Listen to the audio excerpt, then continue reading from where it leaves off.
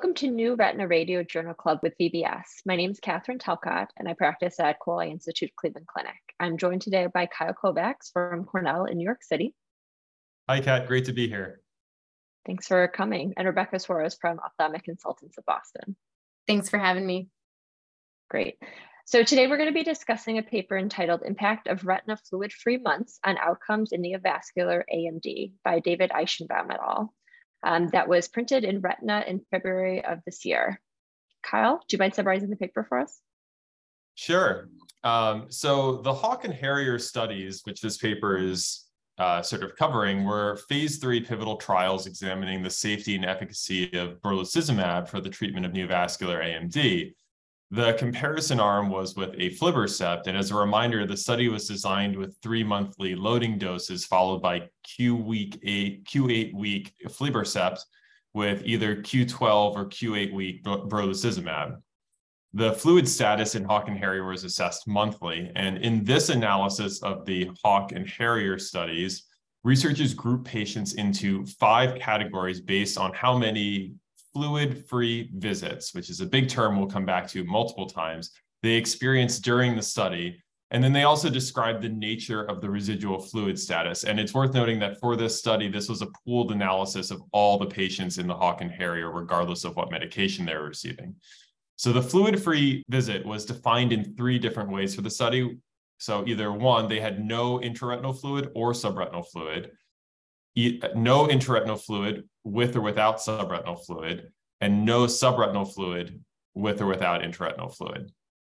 The first eligible visit to be categorized as a fluid-free visit was after the loading phase, so after those first 3 injections. Patients were then placed into categories based on increments of 7, so what number of fluid-free visits. So category 1 meant that they were never dry. They had 0 fluid-free visits. Category 2, they had between 1 and 7 fluid-free visits. Category 3, they had between 8 and 14 fluid-free visits. Category 4, 15 to 21 fluid-free visits. And category 5, always dry, 22 fluid-free visits. Their endpoints were the number of fluid-free visits, the change in the best corrected visual acuity from baseline, and the change of central subfield thickness from baseline. That was a whole lot, so I apologize, but it's kind of integral for the rest of it. Their findings here was that the largest cohort of patients was in category 4, so those that had predominantly fluid-free visits, and that represented the bulk of their patients, 39 to 43%. When fluid-free visits were defined as intraretinal fluid always being negative, 37% of patients were in category 5, as opposed to having both intraretinal fluid and subretinal fluid negative, in which case 6% of patients were in category 1, which was never dry. It's tough to keep it all together, I know. The largest change in best corrected visual acuity occurred in categories 4 and 5, so the best improvement were in the dry categories. The least change in best corrected visual acuity occurred in categories 1 and 2. The largest change in the central retinal thickness occurred in categories 4 and 5, again, the dry ones, and then the least change in the central thickness in categories 1, 2, and 3, the persistent fluid categories. In conclusion, the authors found that patients with more than 15 fluid-free visits performed significantly better in terms of their vision gained from baseline, their retinal thickness improvements compared with those patients who had persistent fluid at more visits. And the idea of variability in central retinal thickness, those with persistent fluid had more variable thickness, which correlated with the vision gains. The subgroups of subretinal fluid versus intraretinal fluid analyses tend to indicate that there is less impact of residual subretinal fluid as opposed to residual intraretinal fluid. And again, this was a pooled data analysis across all treatment arms. However, the authors did note a distribution of more patients on brolucizumab in categories 4 and 5, but I would point out that they did not do statistical analysis in this regard. Thanks so much, Kyle, for that really comprehensive overview of the paper. I know that there was a lot of analysis that was done, so thanks so much for describing that for us so we could chat about it a little bit more easily. Dr. Soares, any sort of quick thoughts on the paper? Yeah, I think it was a great paper. It kind of assists in our conversation regarding whether or not we can tolerate subretinal fluid in the treatment of wet AMD. It sort of leans towards not tolerating subretinal fluid as much as some of the other studies like the fluid study suggested. I think it is limited. It is a post hoc analysis. I think the categories that they separated into can get a little confusing, but I think in general, it helps suggest that regardless of the fluid compartment, fluid-free visits are imperative. But yeah, I think overall it's a good paper, a good addition to the literature in this sort of debate between can we tolerate SRF or not? Yeah, definitely. I think that's really interesting. It feels like over the past few years, depending on which study recently came out or which analysis came out, the story is changing on is fluid good? Is it not good? How much do we tolerate and do we not? So I think this definitely adds to it. Kyle, any thoughts about that? Yeah, I agree that it's a confusing paper with all the categories. As we look at these, the distribution of patients amongst all these categories, when you really look at is really all over the place. And like, the number of patients in category 1 is kind of small, that like there were not a lot of patients in the study with persistent fluid compared to, most people were really dry or just, had mostly fluid-free visits. And that mucks it up even more when you try to do these analyses between these seemingly somewhat maybe a little bit arbitrary cohorts of defined fluid-free visits. But I think it's a nice attempt at a post hoc analysis. I agree. I think that whenever you see a paper that has so many different categories and so many different ways of analyzing it, it makes you take a closer look at it and try and understand why that was done and what the intention was, and if that's to sort of cover up anything that's there.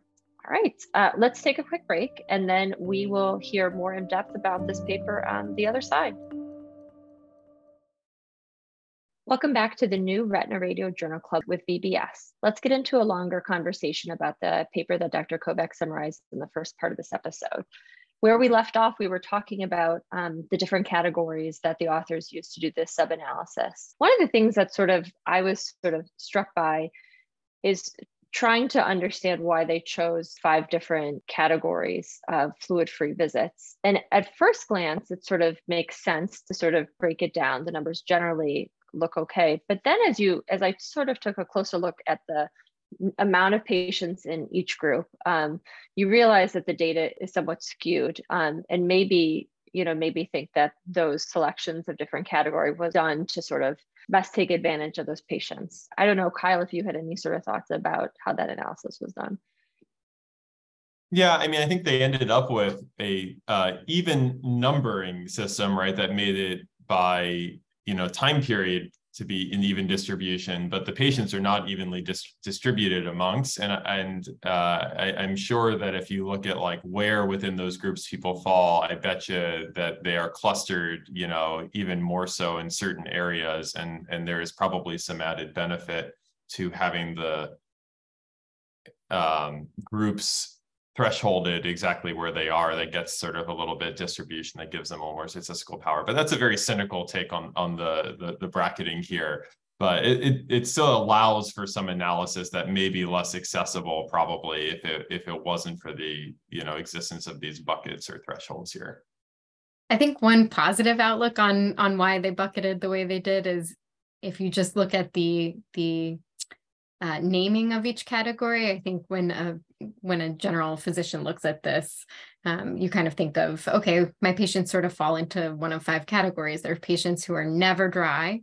There are patients who are always dry. And then there's patients kind of on that spectrum, almost like a Likert scale. So I think from that perspective, if you don't look at the number of patients per bucket, that sort of makes sense from a colloquial standpoint. But then again, like you mentioned, it sort of distributes it a little funny when you look at actual patient numbers. So perhaps they could still have had the same categories, the same 5 Likert categories, but then just distributed it evenly by patient rather than by number of visits. And that might have been a more statistically thorough way to do it. Yeah, I think that's a really good point. And then the funny thing is, on top of it, it gets even more complicated because beyond having those 5 different categories, you could analyze it in 3 different ways, right? If they didn't have any intraretinal fluid, if they didn't have any subretinal fluid, or if you couldn't have either. So there's like all these different layers. As I was trying to read the different tables and graphs in the paper, there's some statistician who spent quite a long time analyzing all these groups and hopefully got his due credit, or his or her due credit for all of the work that they put into this paper. One positive, one strength of the paper that I thought compared to some of the other fluid analysis papers was that, I think they mentioned it in their discussion as well. A lot of the other papers on whether or not subretinal fluid is tolerable are more cross-sectional analyses, which really pair the anatomic and morphologic structure of fluid to visual outcomes. So it's more of like a cross-sectional look at fluid. And this is more of a dose-dependent sort of kind of comprehensive look at fluid over the number of visits that a patient has. And I think as a clinician, that's the way that I think of it more as, how many visits is this patient having that they're having fluid, as opposed to, oh, now they have, this central amount of fluid. And so is that going to immediately affect their visual acuity? I think it's that dose-dependent response as a clinician that I really think about. So that's one other, strength of the way that they designed the paper. I think that's a good point. I mean, I think that there's been a lot of attention paid over the past couple of years to, how bad is intraretinal fluid? And especially more, how bad is subretinal fluid? Is it good? Is it not good? How much should we tolerate? But then there's also been a lot of papers looking at sort of volatility of fluid and sort of the visual outcomes that are associated with this. And I think their metric is somehow bringing those two together, in a way that sort of makes sense from a clinician perspective, right? You see a patient, they're either dry or they're not dry. And that's the terms we use with our patients and we use when we're thinking about it. So maybe this is a different way of thinking about it that actually brings those two things together. Yeah, I totally agree with both of you. And Rebecca, that the longitudinal nature of it, I think, is a better reflection of our practice as opposed to the cross-sectional. What do you do with a single data point? Well, no, we're following our patients longitudinally. These are cumulative decisions that we're making, and having some sort of data to help guide our, negotiations with the patient sitting in front of us, I think is really valuable. This is, a clinical trial, we all know doesn't reflect the real world practice. There's lots of studies saying that we undertreat our patients in the real world. And I don't know about you guys, but I always find that it's a negotiation with my AMD patients, kind of always negotiating for fewer and farther between, or they have to take a trip and there's always some. And so having some data that is better at helping us negotiate those conversations or agreements with our patients, knowing that we have some safety of what we're able to tolerate, I think is really powerful. So I definitely applaud them for doing this sort of sub-analysis of the different types of fluid. Yeah, I think that's a really sort of good point. And I think, whenever I look at analysis like this, I try and think about how does this actually impact, me in the clinic and seeing patients. How should this change my practice? And I was interested to sort of hear your thoughts about how does this, does this analysis change how you sort of approach patients? Like, obviously, Kyle, like you mentioned, it's complicated and there's a lot of factors at bay, but like Rebecca, has this have any impact on sort of how you would approach your AMD patients? I think it actually makes me second guess a little bit how I've been approaching my AMD patients. It's, I'm a year out of fellowship now, so I've taken a lot with me from fellowship. And a lot of my attendings during fellowship really emphasized that, if you can tolerate a little bit of subretinal fluid and it allows you to extend the patient, then perhaps that's a good benefit for the patient and improves their compliance and adherence to a long drawn out treatment schedule like we have, especially because a lot of my mentors were involved with the loss to follow-up studies at Wills. And so really, if you can maintain the patient in your clinical practice, I think ultimately that's the best outcome for the patient. So you kind of have to, like you were saying before, you kind of have to optimize fluid and adherence. At the same time, I think this changes my mind just a little bit because I think, previously I would take a look at subretinal fluid and it would just be a sliver and I'd be like, don't worry about it at all. But now I'm sort of thinking, okay, well, I think the message is mixed here. I think, you have to weigh the data, but perhaps if there's a way to negotiate with the patient so we can get a little less of that subretinal fluid at each visit, maybe that's a better attitude as opposed to just not caring about subretinal fluid at all.